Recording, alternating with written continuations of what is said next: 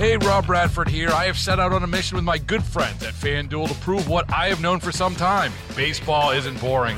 Now I have a daily podcast to prove it with some of the most notable people in the baseball world, screaming baseball isn't boring from the mountaintops, or at least agreeing to come on our show. Players, managers, GMs, and yes, even the commissioner of baseball, Rob Manfred. It has been a constant wave of baseball's most powerful voices. So join the revolution. Subscribe and soak in Baseball Isn't Boring. Listen on your Odyssey app or wherever you get your podcasts. You'll be glad you did. 97.1 FM Talk. On demand audio.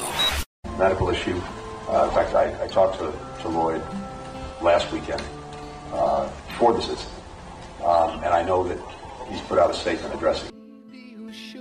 Yeah, unbelievable. That was Anthony Blinken, Secretary of State, who was unaware that his fellow secretary was not only hospitalized, but in the intensive care unit.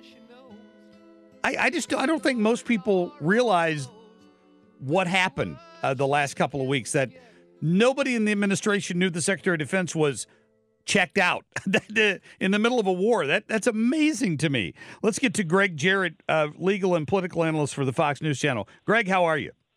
I'm fine. Thanks, Mark. It would appear, sir, that the chain of command in the United States broke down a little bit in the past week and a half. Well, of course it did, because the White House seems to be run by, 20-something interns. It doesn't look like Joe Biden's in charge. He's, pretty decent at reading a teleprompter, somebody else that's written, words for him to speak out loud, and then his wife has to come on stage and guide him off like a dementia patient. Is anybody surprised? I mean, this is a president who promised he would be the most transparent in history. He's the most opaque. He is, and as the New York Post put it in an editorial today, he's the sneakiest president, in American history. And so this is SOP. Well, I heard a debate this morning as to whether or not the Democrats will even agree to allow him to debate. I mean, I certainly wouldn't want him to have to be on a stage with somebody who's as on the ball as Donald Trump, regardless of whether you like the way he debates or not. He's full of vitality, and he still has his mental faculties with him. The Democrats must be scared to death of that possibility.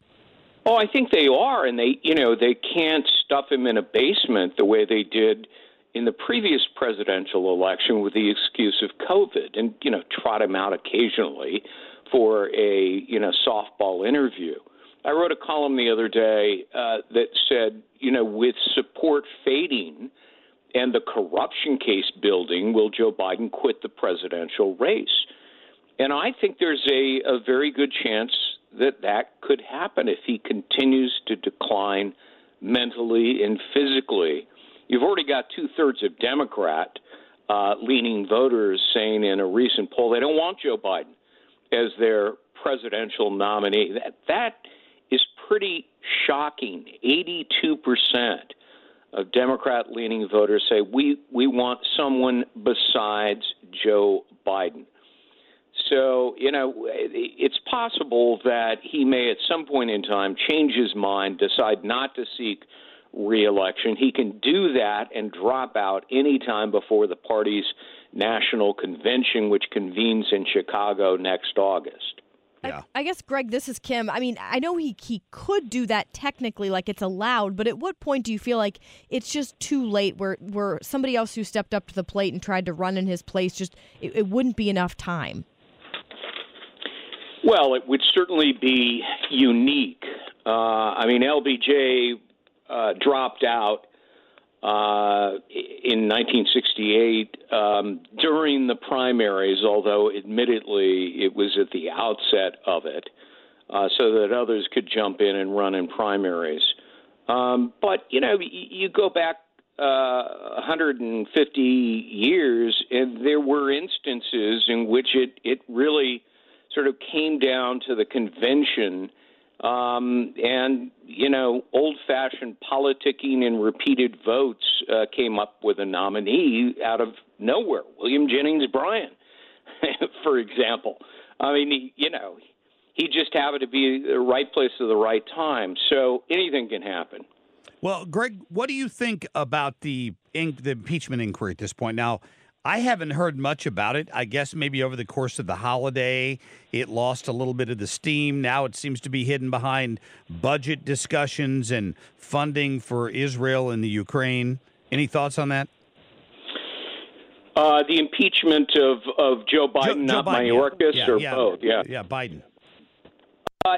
Look, I have long argued that it's a bad idea to bring impeachment against a sitting president during an election year because it looks exactly like the same thing Democrats are doing, election interference, trying to kick Trump off the ballot. So what you're really doing is you are at least optically depriving voters of their right to choose who the president should be, and instead, putting the president on trial to try to remove him from office again in an election year during the primaries. I think the best course of action, and I've long argued this, is to keep accumulating the evidence, Mark, and then present it to the American people. Yeah. Voters are pretty smart.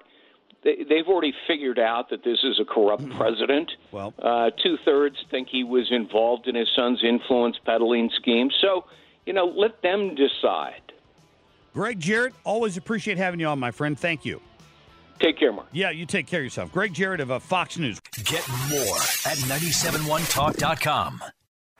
Baseball is in full swing. NBA playoffs are heating up, and your NFL team is gearing up for training camp. Listen to the latest on the teams you love here on the Odyssey app. The biggest sports radio stations in the country, providing unrivaled local coverage of their teams, all in one place. Exclusive interviews with players, coaches, and team executives, streaming live and always available on demand. Stay in the know with your favorite teams right here on the Odyssey app.